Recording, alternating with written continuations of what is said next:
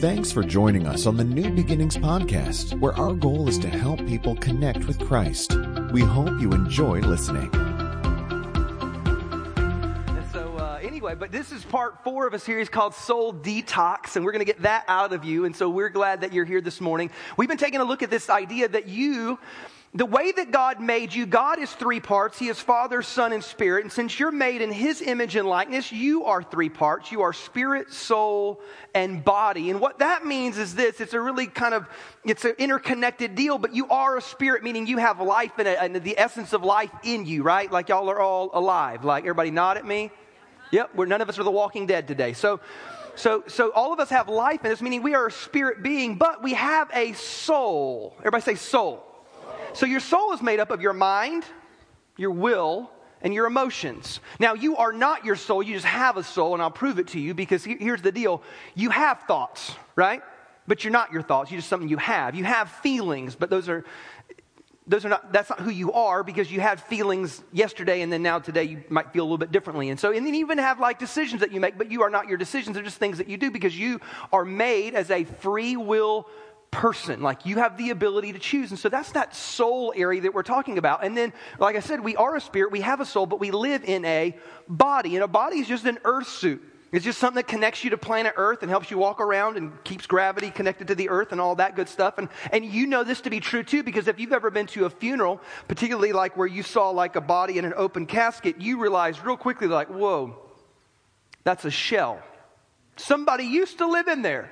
And they don't live there anymore. And one day, so something happened. And, again, we believe these things to be true because we can see them, we can sense them. We read the scripture. We know, we have a sense that there is an eternity. There's a destiny. There's something beyond this life when we look and have these funeral moments and experiences. But here's what we're going to talk about. Is what's going on in your soul becomes so heavy, it becomes toxic to you. It becomes something where you've collected all kinds of negative thoughts, emotions, experiences. You're weighed down by the issues of your soul. And on week 1, like for instance, we looked at addiction.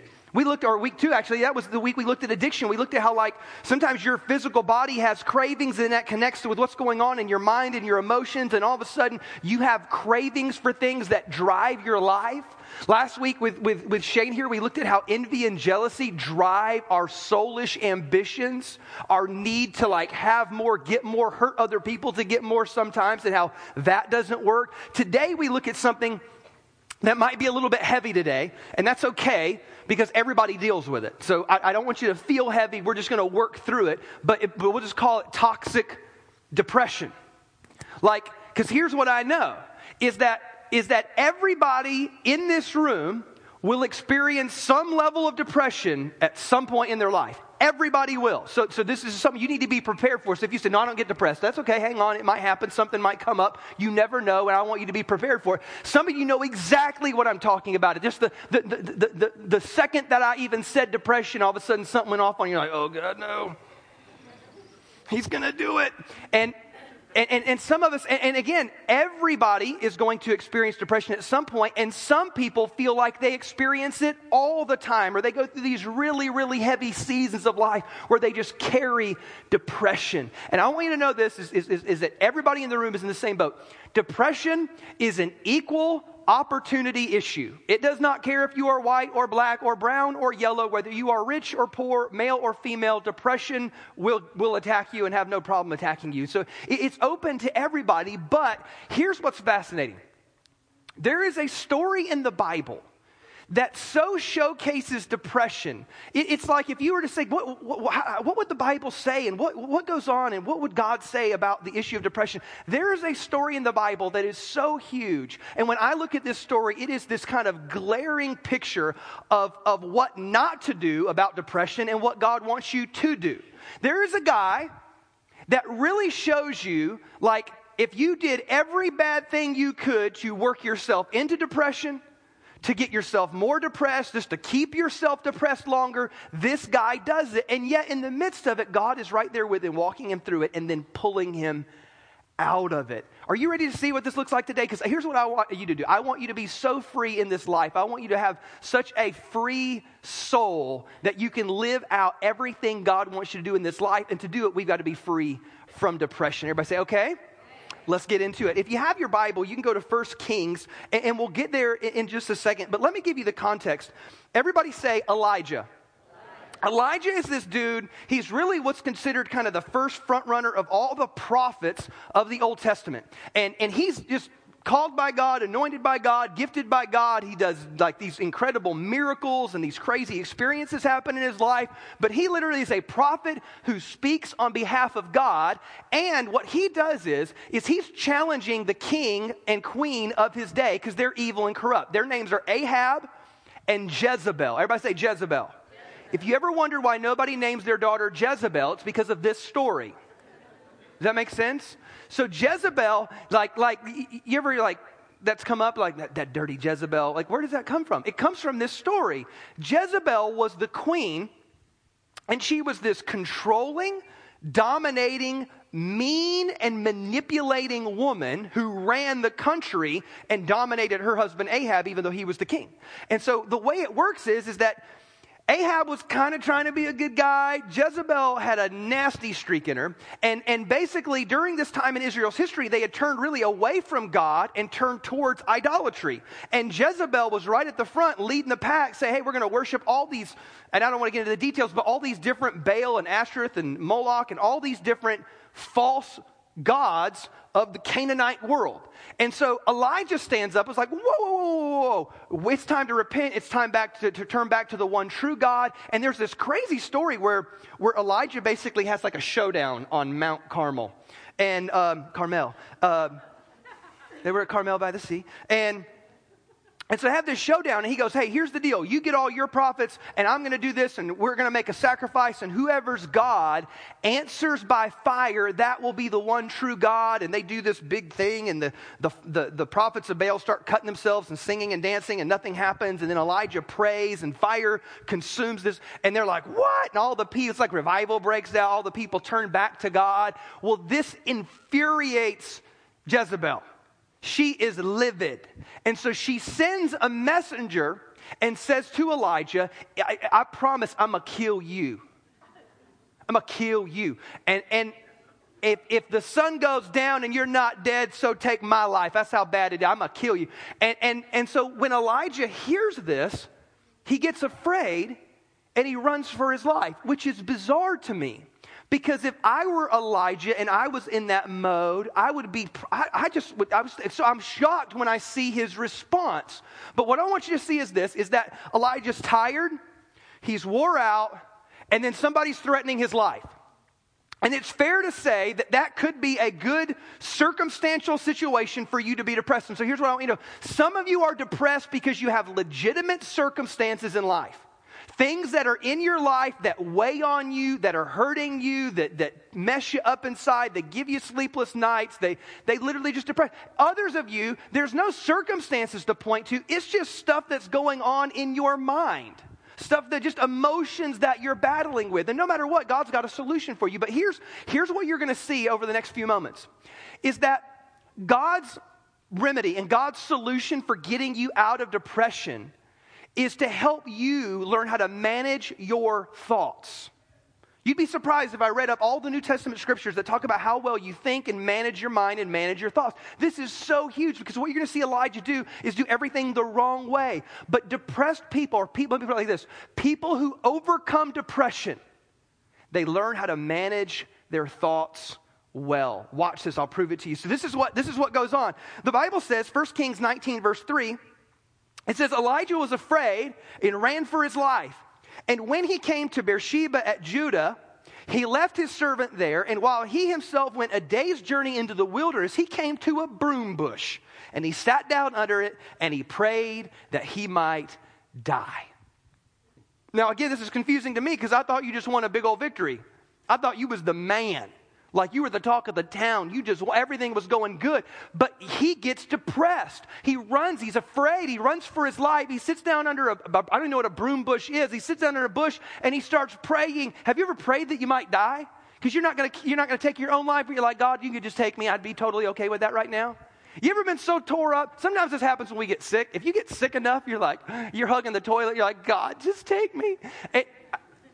sometimes we get to that level, and that's where Elijah goes. He goes to the point where he is borderline suicidal. He is wanting to die. He is depressed. He is tore up from the floor up, and he is hurting on the inside. And what I want to get you to see is this, is that really what his recipe for depression was this, is he began to focus on his feelings and lose sight of the facts. Because the facts was, he just won. The fact was, there was a revival. The fact was, people were turning back to God. This was national headline news that all this stuff went down. As a matter of fact, here's the other fact. Jezebel wasn't going to kill him anyway. I'll prove it to you. When you really want to kill somebody, do you send a messenger to warn them in advance? When you really want to kill somebody, you don't send a messenger. What do you send? An assassin. Did somebody say Thor? Why would you send Thor? He's a good guy. You don't send Thor. You don't send a messenger. You send an assassin. That's a hitman. Hitman? Okay. But he is so consumed by his feelings and the fear and the depression and you're going to see it just keep unfolding. But there's no way that Jezebel was actually going to kill him, because then you know what else that does? That makes him a martyr. That makes him like this rallying cry for all of Israel to rally behind. Hey, how dare the wicked queen kill the prophet? Let's go get her. They'd have probably gotten pitchforks and started riots. She wasn't going to kill him, but he couldn't see that. He had lost sight of that God had done an incredible miracle, that revival was happening, that he had just won, that God had won, all these things. He just lost sight of that. And here's what we do in life too. Sometimes it doesn't matter. And this is why our logical right brain friend will come to us and try to talk us out of our funk and depression. And we just can't hear it because we can't see through the fog, and the way we feel so overwhelms basic logic and reason. And we've all been there before. We've been so worked up in our emotions that we cannot see clearly. I've seen this happen where really, this is called, in the psychological, we call this emotional reasoning. And emotional reasoning basically says this: because I feel it, it must be true. Yeah, doesn't that sound? And now when we say it now on a Sunday morning, we're all barely or mostly coherent. We think that's ridiculous. But we go through stretches, we're like, well, because I feel it, it must be true. I've had young men come to me and say, Todd, I just don't feel married. Well, I was there. I opened a Bible. We did vows. You guys exchanged rings. I have no idea. You did stuff afterwards to consummate it. You are married. I can prove it. We signed legal documents. So regardless of how you feel, does that make sense? The facts are this. So the goal in life, because let me put it like this. Some people in life, successful people in life own their feelings. Unsuccessful people in life, their feelings own them. And some of us will go through life just getting owned by our feelings. Well, I don't feel married. Some of us do this as Christians. Well, I just don't feel close to God. God is everywhere. Like literally. He's got this divine thing called omnipresence. He's everywhere at all times and in all places, and he's sometimes in specific spaces in specific ways, but that's why David said, if I make my bed in hell, you're there. So you're feeling close to God and being close to God could be two completely different things. Other people say this, well, I don't feel like a Christian. But I heard this from women. I don't feel pretty today. I don't feel, we go through, let me just help you out real quick here. You want to get to a stage in your life where you become aware of your feelings, and then you basically are able to kind of reason away, is what I'm feeling okay? Is what I'm feeling the right thing? Is this, because some people in life, they just assume that because they feel that way, it must be true. But a true follower of Christ knows this. Jesus put it this way. Jesus said it like this. Jesus didn't say that if you know your feelings will set you free. Jesus said if you know the truth will set you free. So Elijah goes down this recipe of focusing on his feelings and not on his facts. The second thing he does is found in 1 Kings 19, verse 4. He says this. He says, I have had enough, Lord.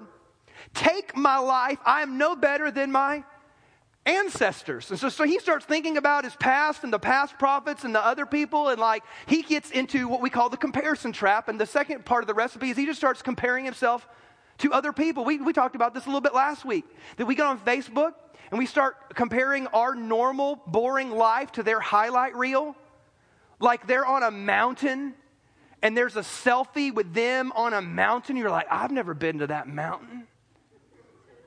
Look, that's the only mountain they climbed all year. They just took a picture of it, and you're tripping. So we start comparing ourselves. We start saying this. We start saying, I'd be happy if I was like, and you fill in the blank. Because you start comparing yourself to what they are. Well, I'd be happy if I was like, blink, you fill in the blank. Or we do it with what they have, not just what they are, but what they have. I'd be happy if I had blank. You ever do that? You ever get into mode, you're driving down the car, and you got a beater, you got a thing that makes weird noises. You got to do things where it's like 2 or 3 tricks just to get the engine to turn over. And you got to, if I do this and I do this, and then the window thing does this. And when you hand off your car to a friend, you're like, hey, don't roll down that window. Or, and then you start driving down the road and you see somebody driving your dream car. And you're like, I'd be so happy if I had that. There was this one girl, and this is the phrase that sticks in my mind whenever I start thinking that other things in life would make me happy. There's this little girl that goes to her dad, and she's a miserable little mopey kid and just kind of an emo, depressed kid. And she says, Daddy, I'd be happy. And she tells her dad, I'd be happy if you bought me a pony. I'd just be happy in life if you bought me a pony. And he says to her, and these are the words that echo in my brain whenever I start thinking about things that might make me happy. He goes, sweetie, if you can't be happy without a pony, you can't be happy with a pony. So you need to think about that in life. Because here's what I know. If you got that car, if you made that much money finally, if you lived in that house finally, you know what you'd eventually find? You'd find a car that was cooler than that car. And you'd find a wife or a woman that was prettier than your wife. And you'd find a house that was bigger than that house. And you'd find a man that was more handsome than that man. You'd find something. Because if you can't be happy without a pony, I'm telling you, you can't be happy with a pony, because happiness does not come from stuff and attaining this, and if I could be like them, and if I could have their things. It doesn't work like that. The other way this goes is we start shoulding ourselves. You ever done this? Well, I should be able to. We start beating ourselves. I should be able to act like this. I should be able to accomplish this. I should be able to stop doing this. And we start shoulding ourselves. And all it does is go back to what? How well we manage our thoughts. Because when we start thinking, listen, have you ever gotten to this point where your mind starts to wander, and it starts to go down that road of envy, it starts to go down that road of jealousy, it starts to go down that road of comparison? The question is this: how long do you do that before you finally stop? Like, how many minutes go by? How many days go by? How long do you keep going? Because successful people in life, what they have the same thoughts that you do. But what happens is when those thoughts creep in, they are aware of them. They're like, wait a minute, I need to stop that, and here's why. Like Paul says it like this. Paul says in 2 Corinthians 10:12, he goes, we don't dare classify or compare ourselves with some who commend themselves. When they measure themselves by themselves and compare themselves with themselves, they are not wise. He was saying this, like, you shouldn't be comparing yourself with other people. You shouldn't even be comparing yourself with what you think you shoulda, oughta, coulda, woulda do. There's no win in comparison. You're going to drive yourself crazy. How long do you go down that road before you finally catch those thoughts and be like, wait a minute, I need to stop and reshift my mind into a new direction? So he starts comparing himself. Here's another one. The third thing he does is this. This is in 1 Kings 19:10. So he replied, he says, I've been very zealous for the Lord God Almighty, but the Israelites have still rejected your covenant, torn down your altars, and put your prophets to the death with the sword. This is ultimately what he's doing. He's saying, I did this and I did that, and it still didn't work out. What he does is he takes false blame. This is like, does anybody like movie heroes, like superheroes, Marvel movies? This is like The Thing. Every time I watch, whether it's like a Flash or an Arrow or a superhero thing or something like that, they all get emo, they all get moody, and like, no, it's my fault. And they get depressed because they think the city has fallen because of me.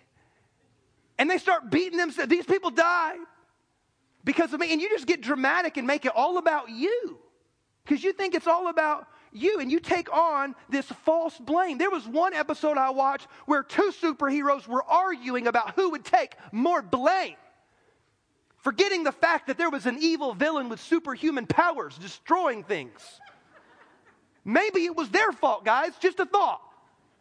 But this is what we do, not in the comics and not in the TV shows, but we do this. We start assuming blame for everything around us. I was at a party not too long ago, and at this party, we were all talking, and somebody said, hey, where is so-and-so? Why are they not here right now? And the woman next to me said, oh, I bet they're not here because I'm here. And I'm like, you must think a lot of yourself. Like, you must really think you're a big deal and you're so important that literally people are scheduling their life around your presence. But she was taking on the blame of, oh, they didn't come to the party because I'm here. And we do this in life. We start thinking it's my fault. Some of us do this with our spouse. Our spouse will go through a season of life where they're just not happy, and you take it all on you, and it's all your fault. Let me help you real quick here. Sometimes they ain't happy because they ain't happy, and they ain't got nothing to do with you. And you couldn't fix it even if you wanted to. You know what you do? You step back and just let them work that out and let them process that. But listen to me. Your spouse's happiness is not always directly related to you. Let me help you out real quick here. Your personal happiness in life is your responsibility and no one else's. So if that's true for you, then doggone it, it's true for them. And there's no point in you just constantly putting the blame on yourself for everything that happens in this life. Let's go to the next one. Verse 10 says this.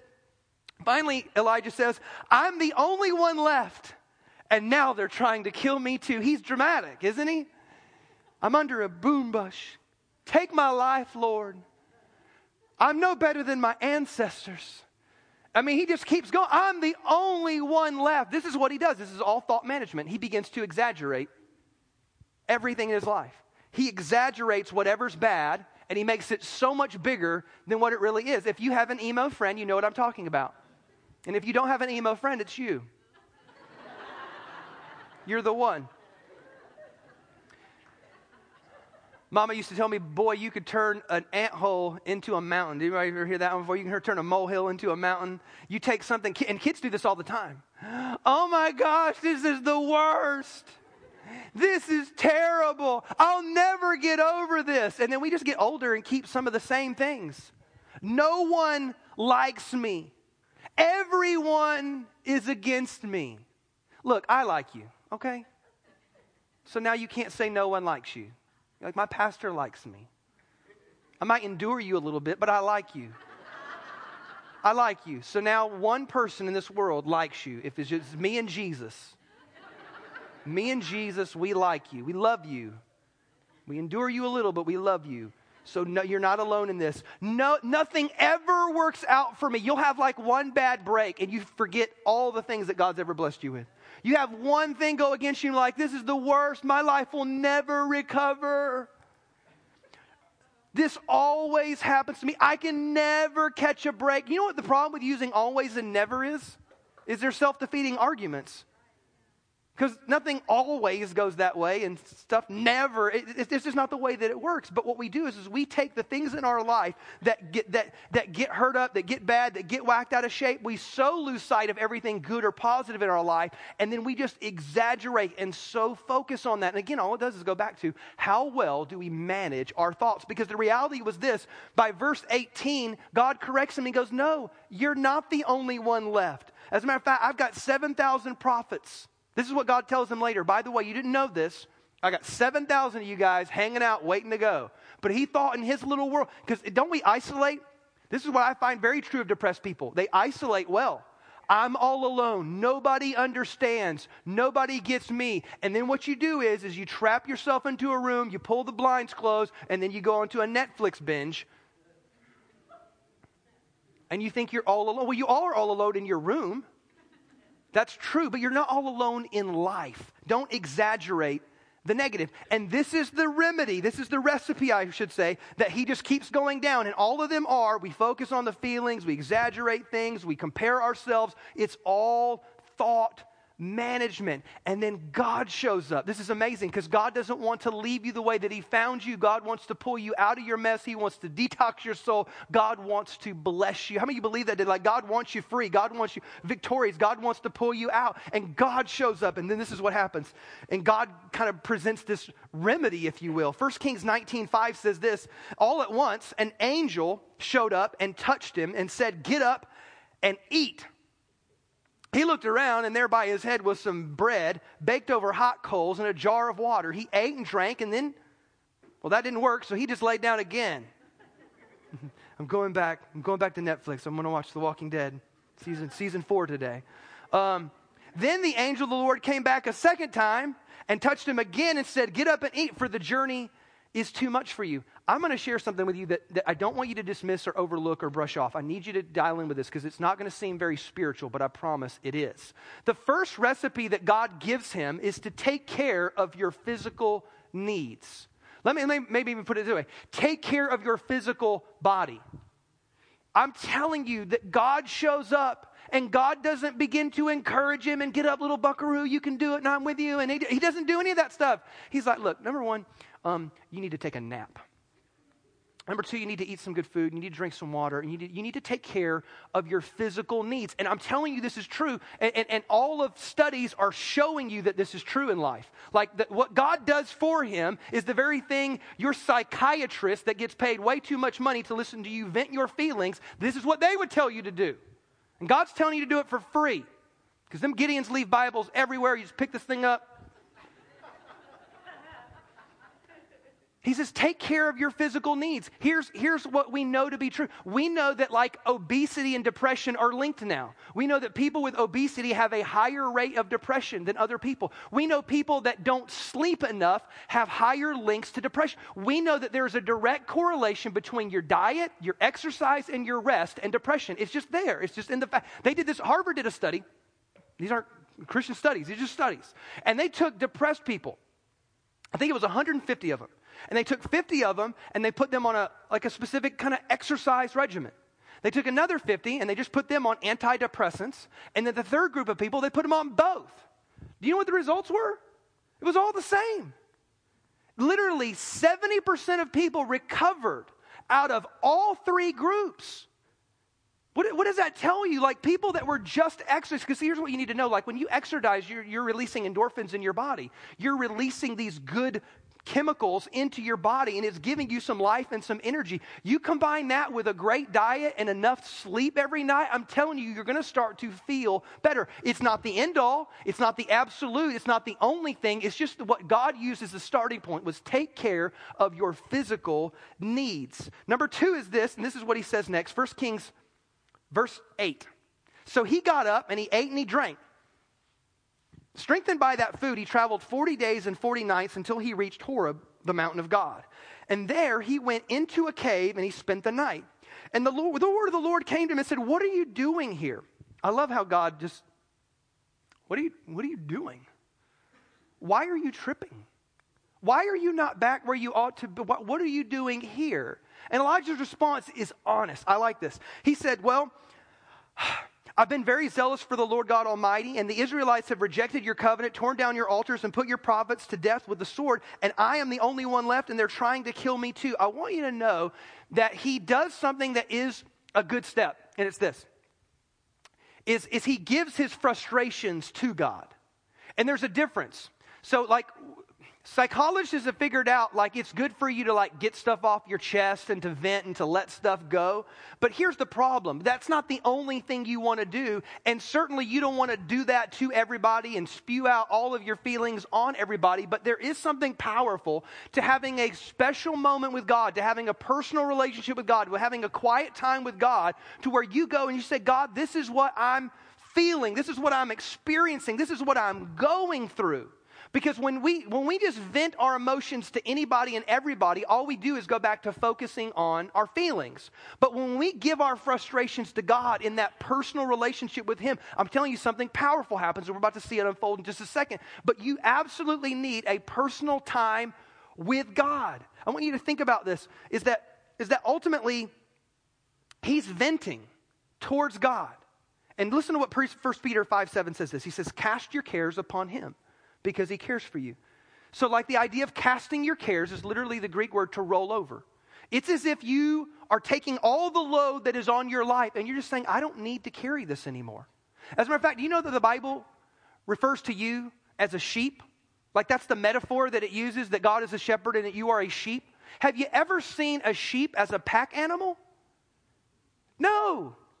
You don't use sheep as pack animals. They're not meant to be load-bearing pack animals. And so God's like, you're not meant to carry loads. That's not what you are designed to do. And so when you start carrying loads, you need to go and be with God and cast your cares upon him because he cares for you. And that only happens in that personal time between you and God. The next thing, watch this. This is huge.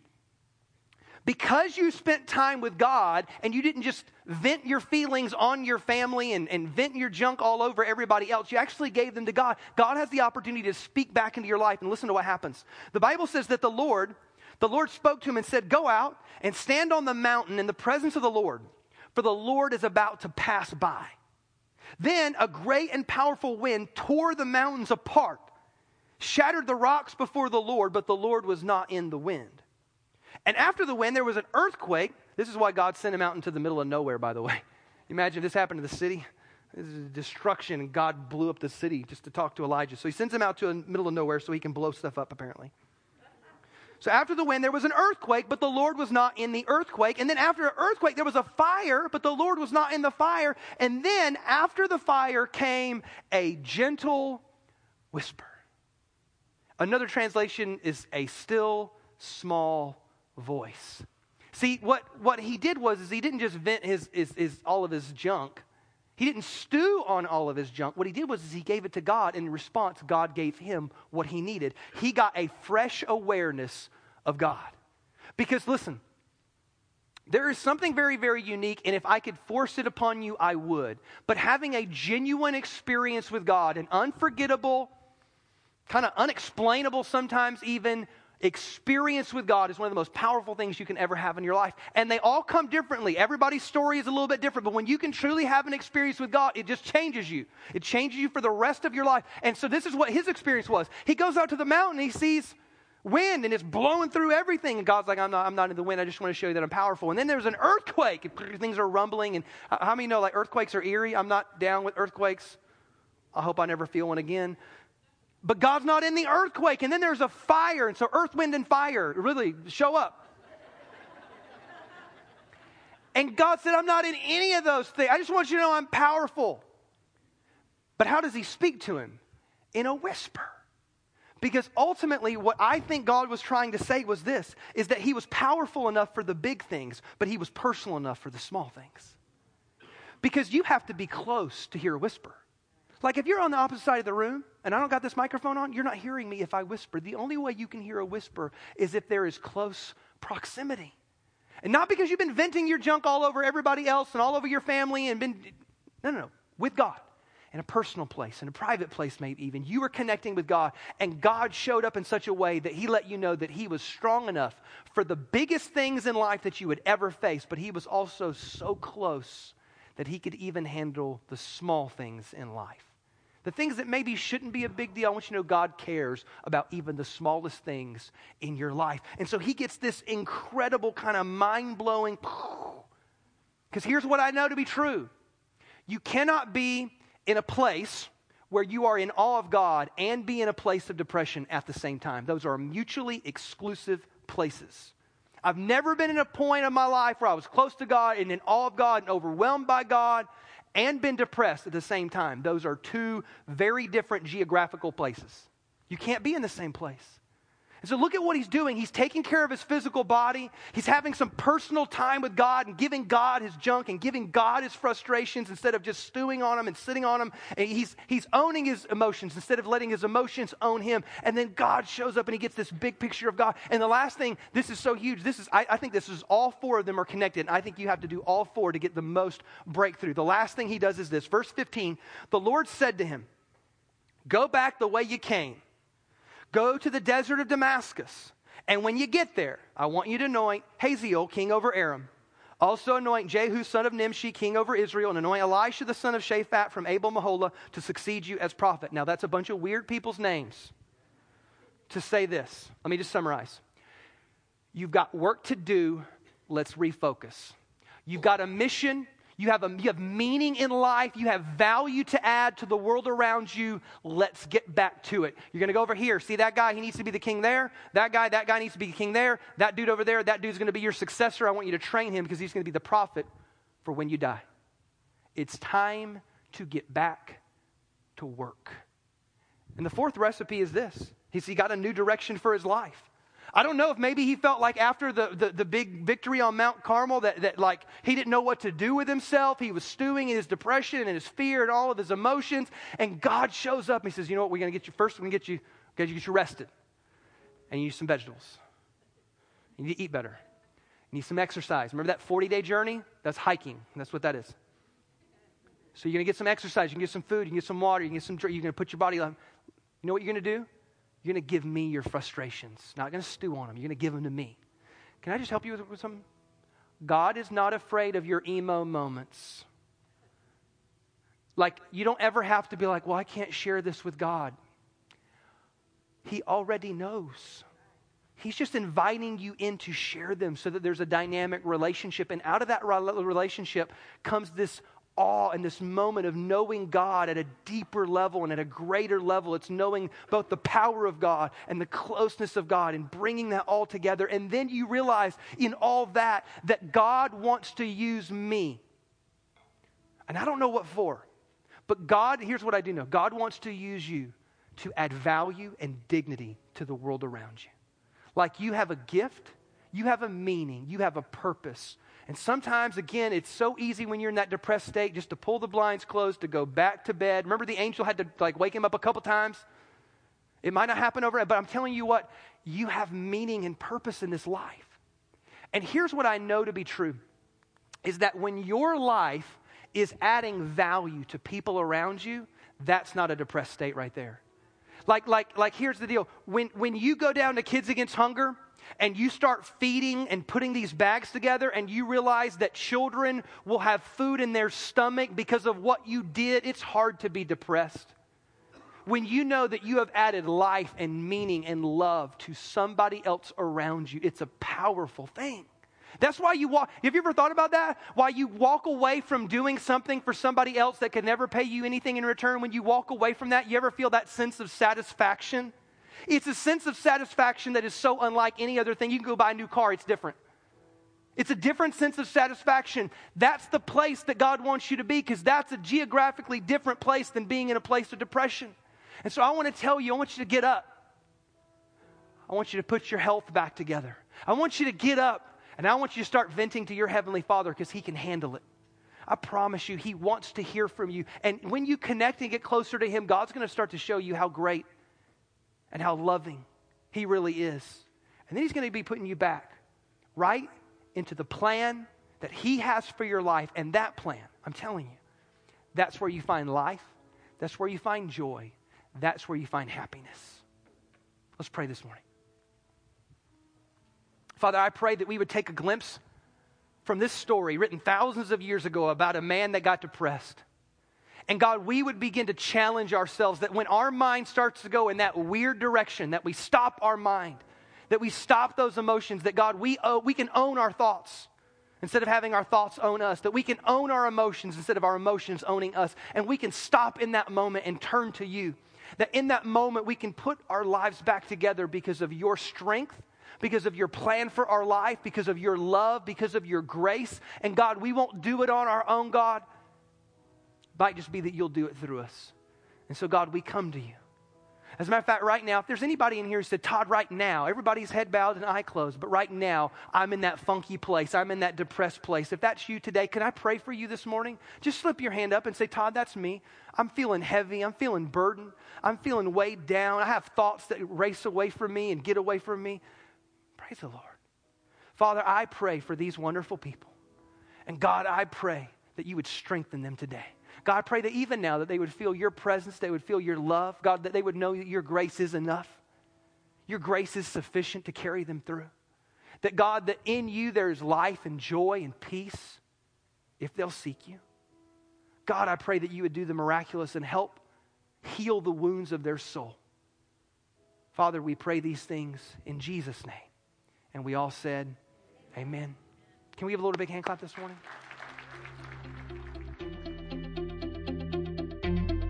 Thanks again for listening to the New Beginnings podcast. For more information on New Beginnings Church, please visit us online at nbchurch.tv.